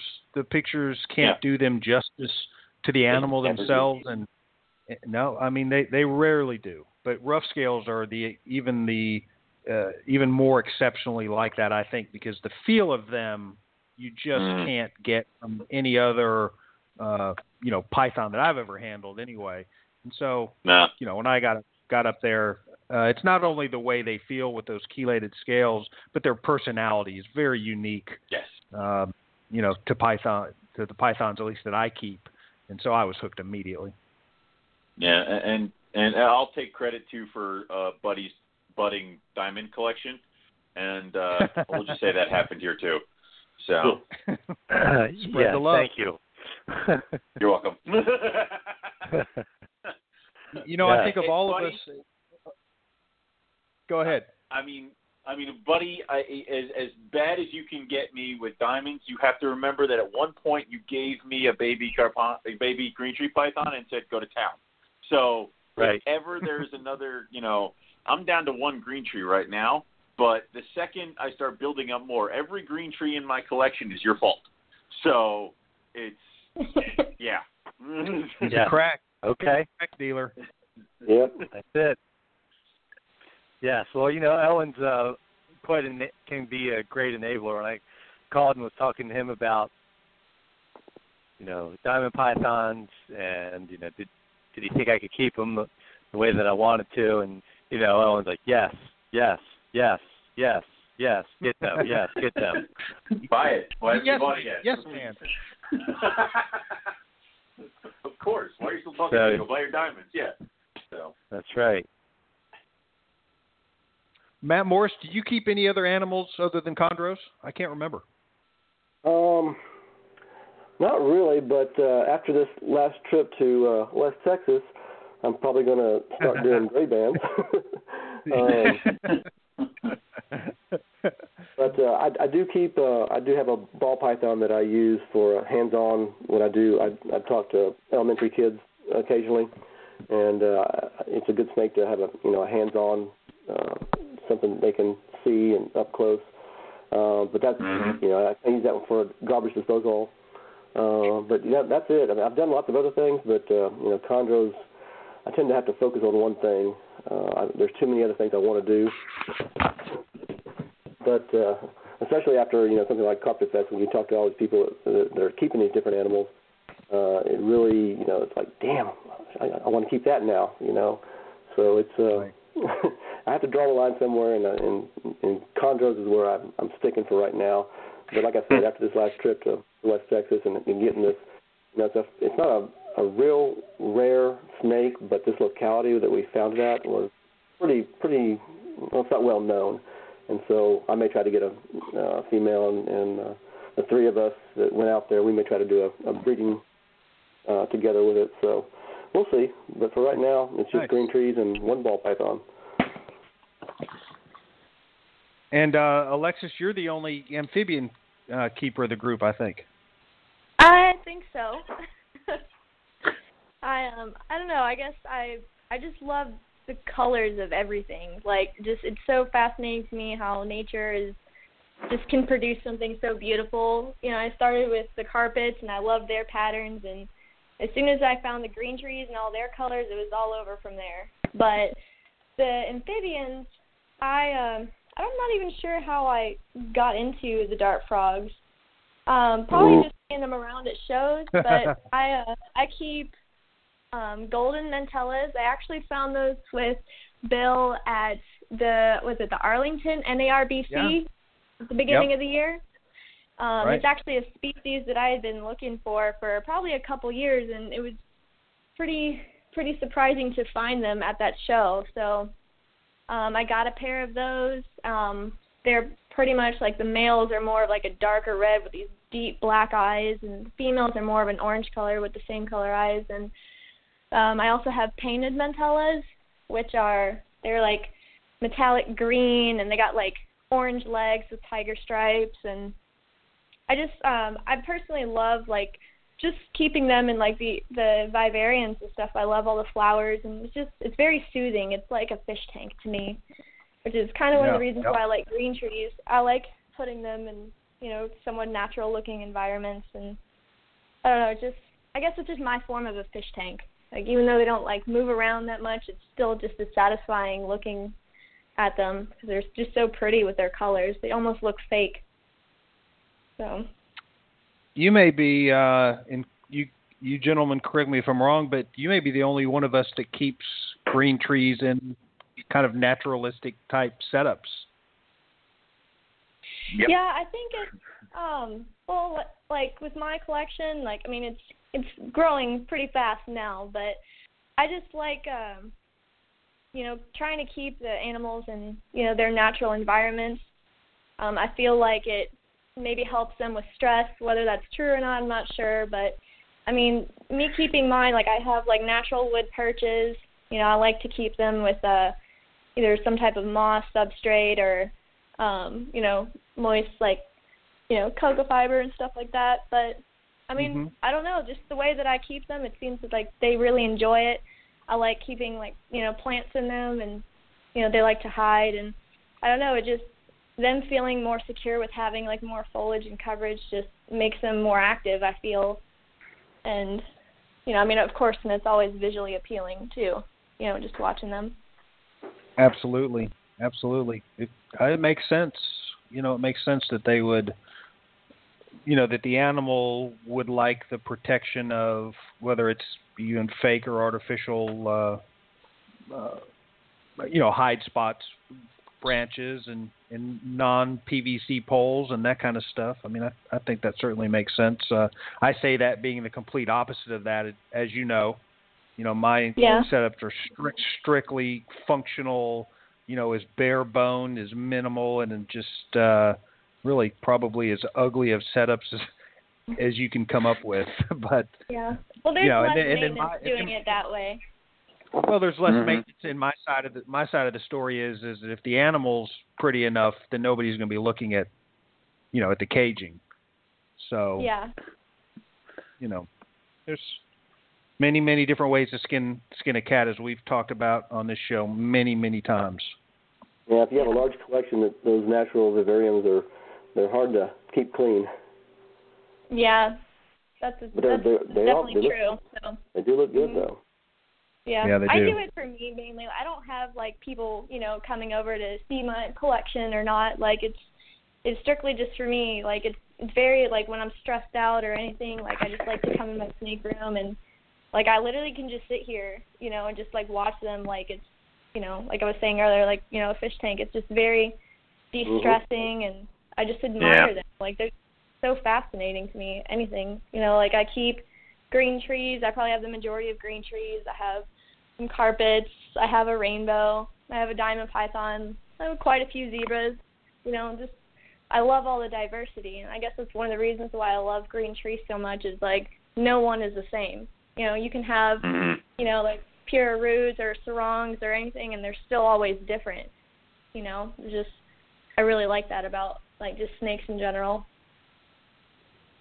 So. Yeah, I mean that's probably one of the best. Every once in a while, when I go down to Buddy's place, because he's nearby and he likes to taunt me with green tree pythons, he'll go through the bins and cages from a clutch, and each drawer, they're all related. They all came from the same parents, but each drawer they look so drastically different. It's crazy.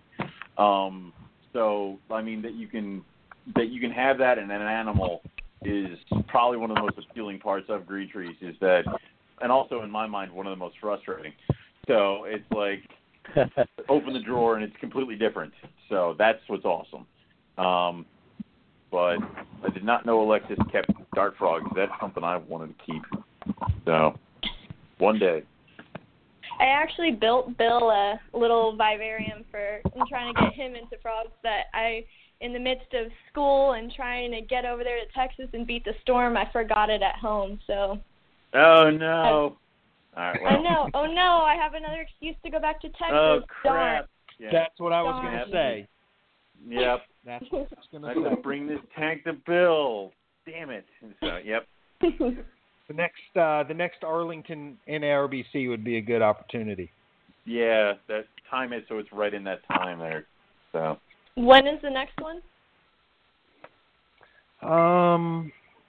I don't know. I'll have to look and see. I think maybe September. Oh, okay. Good. Not too far away. I can deal with it, I guess. Not too far. I can wait. Until then, she can throw a frog in there, and then she'll be happy with it. See ya. There you go. Yeah, start loading it up, Alexis. Yep.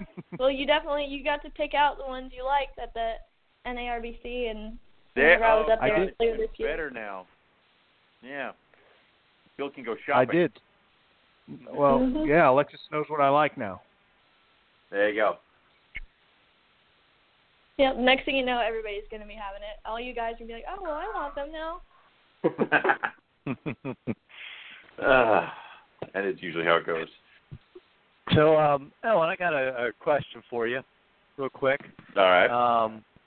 Just for anyone that's listening and they're like, wow, maybe I want to go to this next CarpetFest, the Northeast CarpetFest. Can you tell everyone where they can find information about the event, like the address, the auction? All right. If they want to bring food or something like that, where would they go to get all that information?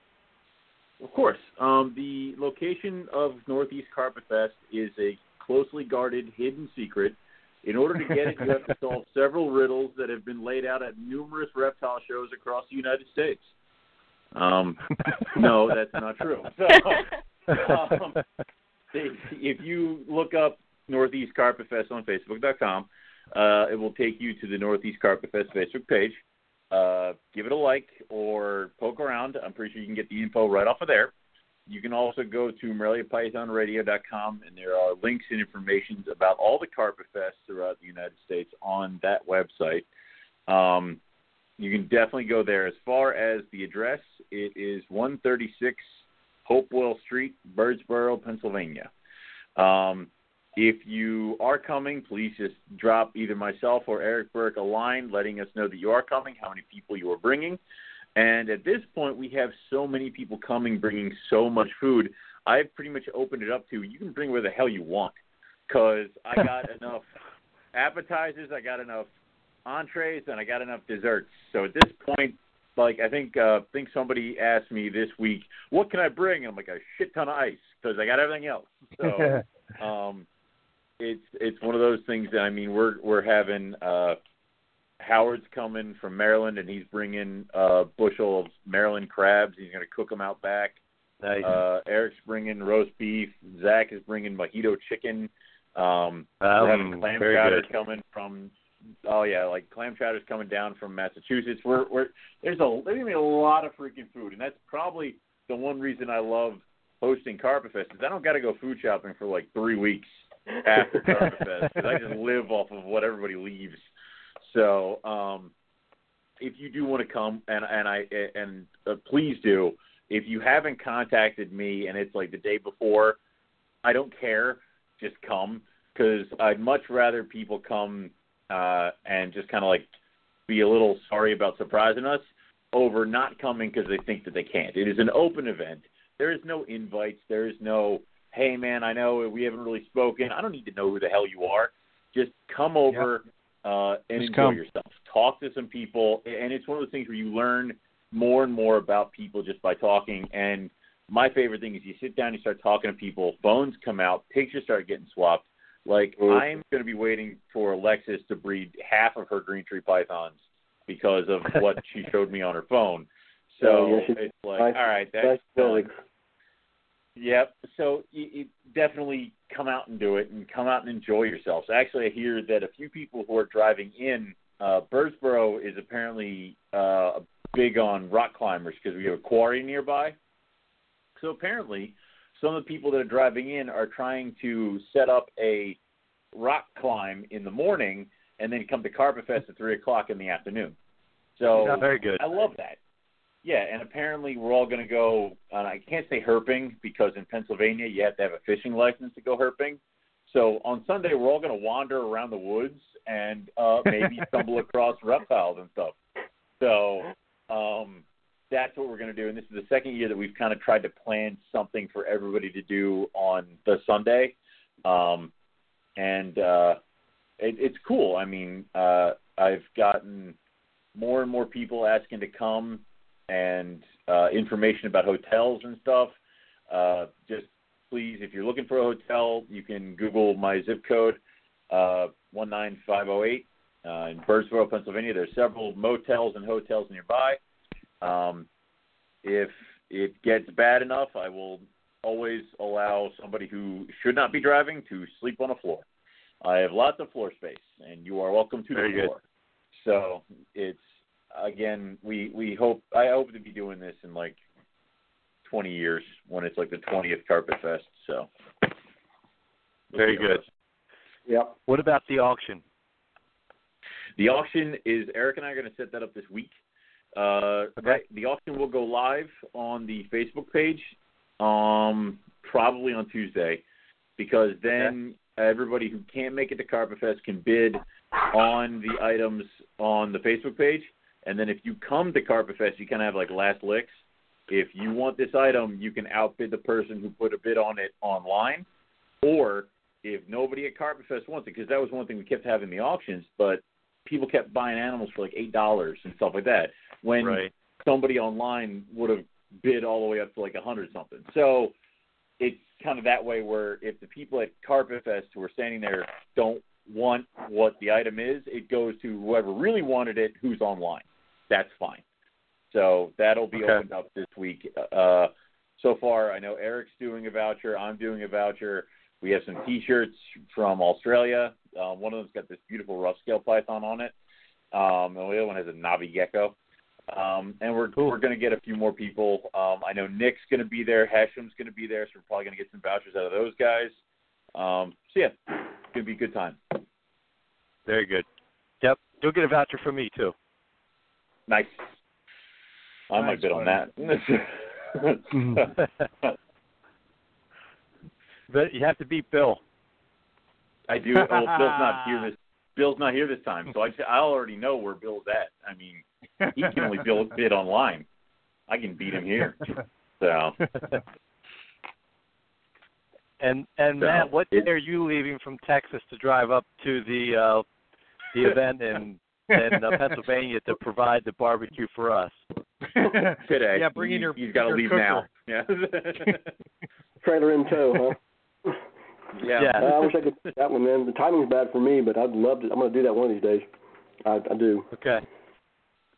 For sure. That'd be awesome. Yeah, Bill came last year, and Buddy always shows up. I mean, again, if I had to pick an item that I probably lived off of for the past, a few days after, Buddy bought a bunch of macaroni and cheese to last year's CarpetFest, so that was like food. That was like breakfast, lunch, dinner at Owen's house. It was awesome. So. Nice. The one thing I failed to mention, Owen, was that you actually brought a Philly dessert down for our CarpetFest. Those little things were good. They're horrible. What were the name of them? Horrible. Tasty cakes. And it's one of those, and I told Eric, I'm like, I brought tasty cakes. He's like, why? I'm like, because they don't have tasty cakes in, Texas or Wawa. Never heard of these people live. Yeah, so I brought tasty cakes, and he yelled at me because I brought the wrong ones apparently. So. Oh no. Right. Yeah. What are the right ones? What didn't you bring? The right ones are he thinks the right ones were the candy cakes, which is their cake with peanut butter that have been dipped in chocolate. I brought butterscotch crimpets and buttercream cupcakes. So. Okay. Yes. They were both very good. Tasty cakes. Yeah. So. Well, I wouldn't argue Eric. I mean, he's in the biz, No, ignore him. He's. Yes, he is. No. He sells that stuff, right? I mean, he's probably got it. Yeah, in the but store. I like to argue with him like all the time. Even if he knows better, I'll keep arguing with him. It's fine. I know you. I know you do. I know. Yeah. Like an old married couple. Yep, pretty much at this point. They're like the odd couple, actually. God. Buddy, anything else for the guests? Yes, we need to we need to ask our guests about what they do for quarantine. Okay, yes. Excellent. Owen, why don't you start? I have a completely separate, dedicated room for quarantine. It's downstairs is the snake room in my basement, and then upstairs I have a small office, which I have one 4-foot cage and one rack for babies. And it just happens to be they have a 90-day quarantine in there, and that's 90 days of uninterrupted, nothing bad. So they shed up there, they poop up there, and they grow, and they get fed up there. And after 90 days, they can be introduced to the general public down in the basement.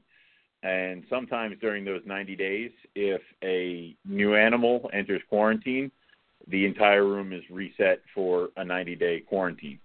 So I mean, I've had some animals up there that it's like, well, you should probably go downstairs. I mean, you've almost had you for a year now, but unfortunately, people keep coming and you can't reset. So that was something I learned when I was doing the working at a zoo, and that's a lot of times that's what they do with their quarantine measures. Is it has to be 90 days of uninterrupted, no problems. So okay, makes sense. Yeah, that's a very good point, because I also have a quarantine room in that I will introduce multiple animals in. But you're right, it's that 90-day running period. It's not 90 days; it's 90 days after you introduce the last animal in there. Mm-hmm. Yep. Alexis, what about you? I mean, I know you've you've been collecting, increasing your collection. Do you quarantine your animals? Do you have the ability to do it?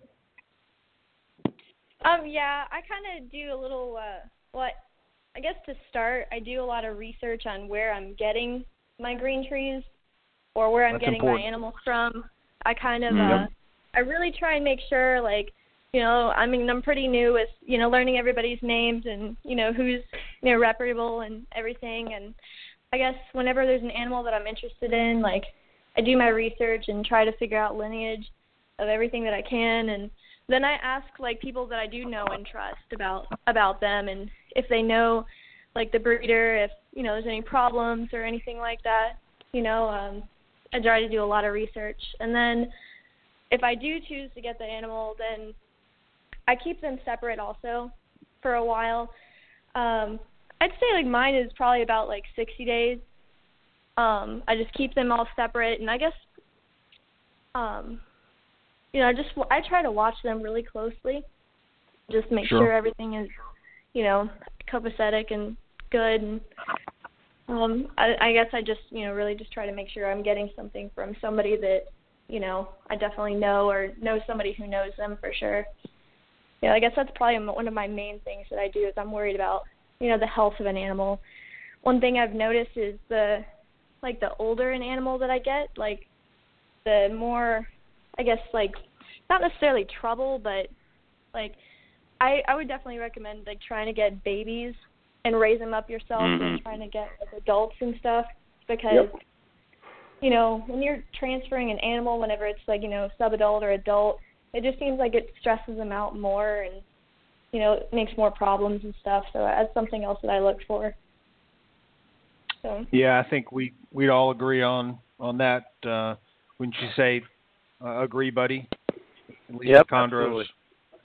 Yeah, it's not that it can't be done, but you're taking a much more of a risk introducing and acclimating an adult, especially a chondro.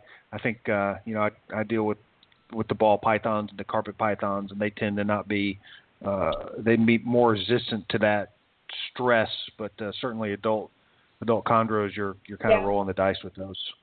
Yeah, definitely. Like, I've most of my, like, chondros that I've gotten as, you know, pretty much as young as you can, you know, and, like, the younger they are, the better, like, they adjust to a new environment.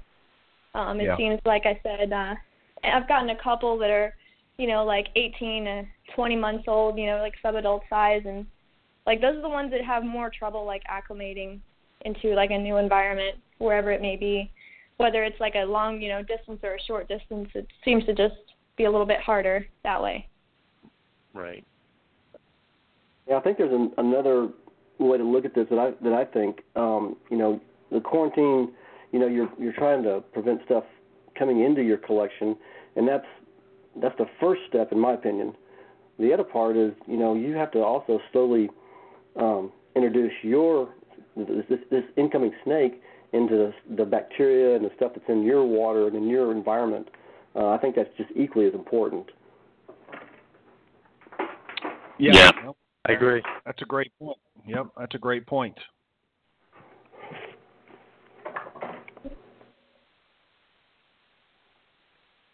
So Matt, you want to take it a little bit further? How do you quarantine when you do? Yeah, basically, pretty much of what Owen said. I've got you know, a separate room where I can put them, and I do a little longer. I had a bad experience at one point with an incoming snake, and even though I quarantined, you know, what I thought was the appropriate amount of time, it still ended up having issues. And so I usually go about probably 90 days in a separate room, and then I'll put it another 90 days in the snake room, but still under what I consider my quarantine protocol. You know, I'll only clean that cage, and then I'll go, you know, do extreme, you know, cleaning on everything that touches it. I'll wear, you know, gloves or whatever to help with that. So it's, you know, 90 days plus 90 more days. So it's a longer time, but I feel like it's necessary. And even then, you know, you still can get stuff. But right. That's fairly safe. Maybe it's overkill, but I've seen a lot of issues sometimes with animals that haven't been quarantined long enough. And I think that's one of the major problems with the stuff that we have going around nowadays. People just don't take this serious enough, and they'll get an unknown animal. Doing the research is fine, and you definitely lessen your chances. But with all this stuff coming in and getting passed around, people that don't follow these protocols for green trees, but also the other snakes, if they keep multiple snake species, there's no telling what's going around in there. So, right. To answer the question? Yes. And I know you guys had touched base on it earlier, but I agree. Like, I've seen a lot of, like, people are trying to sell snakes, like, green trees especially, and a lot of them are now imports. And I feel like within the last 6 months, a lot of people are trying to bring them in and, it's a lower price and, get these, they're pure. And I think that might cause some problems for a lot of people down the road, especially for people that are inexperienced and don't know how, like, first off, sensitive that, like, green trees are and, and their illnesses and stuff. I mean, you can't see them, like, they can be full of parasites or something you might not know. I mean, if you're inexperienced or anything. So I think that might start causing problems with people, selling them into people's collections that don't know about, like, proper quarantine procedures or anything like that. Not good beginner snakes for people just getting into it. That's for sure. No. Nope. Oh, nope. What I don't understand is that when people make the jump into green tree, buy it from some guy's table that they saw at a reptile show, they're kind of selling themselves short when they could have somebody in their back pocket who is an experienced breeder who you can bother at like 11 o'clock at night when the thing has it 3 times. And you're this experienced carpet python breeder, and you just sound like an idiot talking to the guy you got this chondro from, and he's like, "Did you try it at night, Owen?" And it's like, "Yeah." So there's various other things that you can make you feel a little bit better when you have this. By the way, the calico is eating fine, buddy. But it's one of those things that you are, in my opinion, yeah, okay, this one's cheaper, but I can get help if I need it. And green trees are one of those species that you can do everything correctly, and they can still throw a wrench in anything just because of one thing could be off or one thing could be different from where they were previously, and now I'm not going to eat, and now I'm this little fragile snake on a stick that you're really, really worried about. So, so true. Pay the extra money and get it from the breeder. So that's just what I keep telling people. But well, I mean, not only are you going to get no customer, I mean, you're going to get an imported animal that's potentially sick. You're probably going to get zero customer support from that source. So it's really, it's a double whammy. You're getting an animal that's set up to have problems, and then you're getting it from a person that probably is not going to be able to help you. So, boy, just really setting yourself up for a fail, especially if you're a new keeper. Yes, definitely. And Matt's been around a long time. He can tell you it never ends. It's always the same story, usually the same outcome. Bought a snake on the cheap because I always wanted one of these, and they just come with a lot of problems. It's just not a good way to do a beginner snake, No. In my opinion. And not only parasites, you just don't know, are they carrying a virus or a bacteria that has not been introduced, that could be lethal to a collection. So it's scary. I'm sorry, Bill, what were you going to say? I was going to say, and there seems to be an endless supply of these animals coming. Yeah. I mean, it just never stops. They're just, there's just an endless supply of them coming over to this country, and I'm sure to Europe too. but they're just always there, and I think they've always been there. But I think with the Facebook and the social media availability to post these animals, it seems like there's even more than ever. Mm-hmm. I agree. David Haston and I were talking, going back and forth, just chatting a week or so ago, and I was asking him, do you think it's the same number, or that it's just because everyone can see it on Facebook, or do you think they're actually bringing in more? And we were just going back and forth, and he kind of thought that to him it seemed as though the numbers that were of true captive bred animals that were leaving Indo appeared to be down, and so he was wondering if they were trying to make up the volume with the wild caughts. To me, it seems like it's more prevalent, but I haven't done the research on it, and I kind of try to stay away from it because I'm not interested in those animals. But I don't know whether we just see it more and it seems like it's more, or what's going on. But it certainly is interesting, and it's coming from people who really aren't in the condor community. I don't know whether they just figured I can probably just buy these animals and sell them quickly just because they're green tree pythons. So try to take advantage of an unsuspecting person who's not really savvy on all the terms and all that stuff, which, Matt did a great job with David writing, giving definitions to what is a true captive bred animal, what is a farm bred animal, and how these little things that you see. And if you read Matt's descriptions, you'll see some of these ads, like it'll say, captive born and bred, Beox or whatever, U.S. captive born and bred Beox. And the breeder I bought them from didn't have pictures of the parents because the parents died. And okay, well, the parents died, but did he take any pictures of the female, laying eggs, or did he have any pictures of the babies hatching or copulation or anything like that? It's so easy to photo document what's going on in your collection that there's really no reason why you wouldn't have that type of stuff unless they're not what you're claiming they are. Of course. Yep.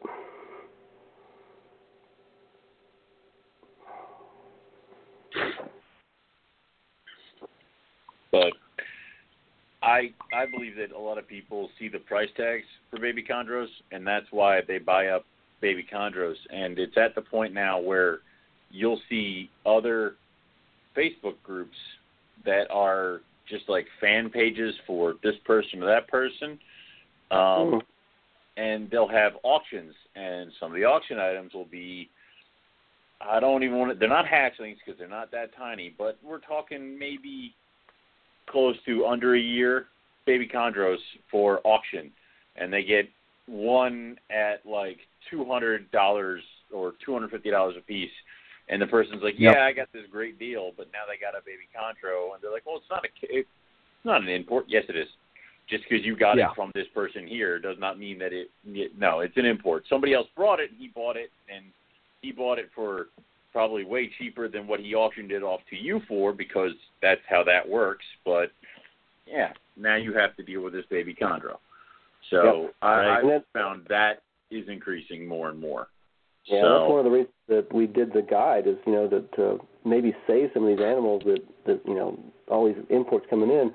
A lot of these guys don't have any clue what they're getting into, and hopefully this guide, if they find it and can be showed where it's at, maybe some of these things can actually make it. Yeah, and even you're not just saving the animals, you're also saving.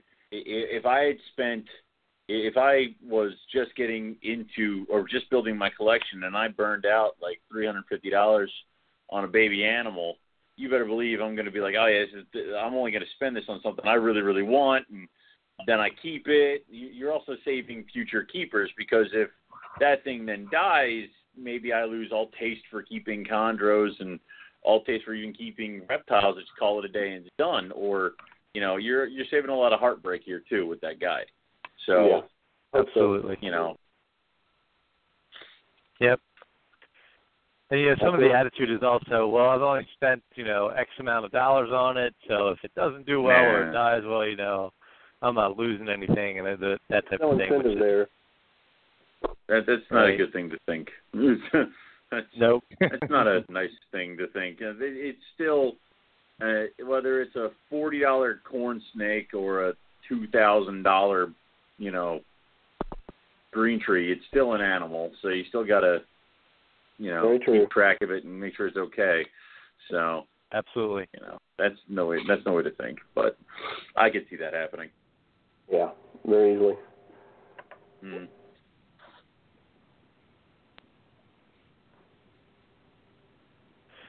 All right, guys, I think we're going to wrap it up for this evening. All right. Cool. It's 10 o'clock right on the dot. Central time. All right. The bill turns into a pumpkin at 10:30 Central Time. 10:05. No, right. no. Well, we can't thank you guys enough for coming on and sharing the CarpetFest experience. And Owen, of course, we wish you all the luck with your CarpetFest next weekend. I'll be there in spirit. I'll probably be texting or calling during the fiasco. If I don't respond as the night progresses, I'm having a good time. So, yeah, or if the text becomes jumbled or illegible, okay. So stay away from corn. Yeah, he's playing cornhole. One quick question. Yeah. What was the decision on the margarita machine? Frozen margarita machine. Margarita machine? We had to hold off on the margarita machine.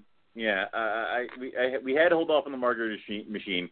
I do have a blender and margarita mix, and I have a shit ton of tequila. So I may be making my own margaritas and, forget people. But I actually looked for a set of a cornhole set to keep, and I could not find one that was as nice as yours, Bill. So I'm waiting, and I will get my own set, and it'll be mine because that was a fun game. So yeah, you'll have to do what I did. Order it, cornhole.com. Oh my God! Well, that can well. Now we know why your computer crashed, Owen. I'm reluctant to type that into a web. That might be right. I really am. I think we have our second show. I think we have our second show sponsor. Yeah. Cornhole. Oh dear God.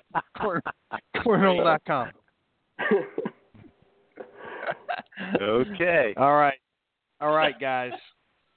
All right, thanks. With that, we better wrap it up. Awesome. All right. Take care, guys. Good night, guys. All right, thank you, everyone. Have a great night. Thanks, guys. Bye-bye. GTPKeeper Radio between the CarpetFests. Hopefully, we will see you at a CarpetFest soon, and stay tuned for a upcoming show within the next 6 weeks with a couple other of well-known chondro breeders. Talk to you soon. Bye.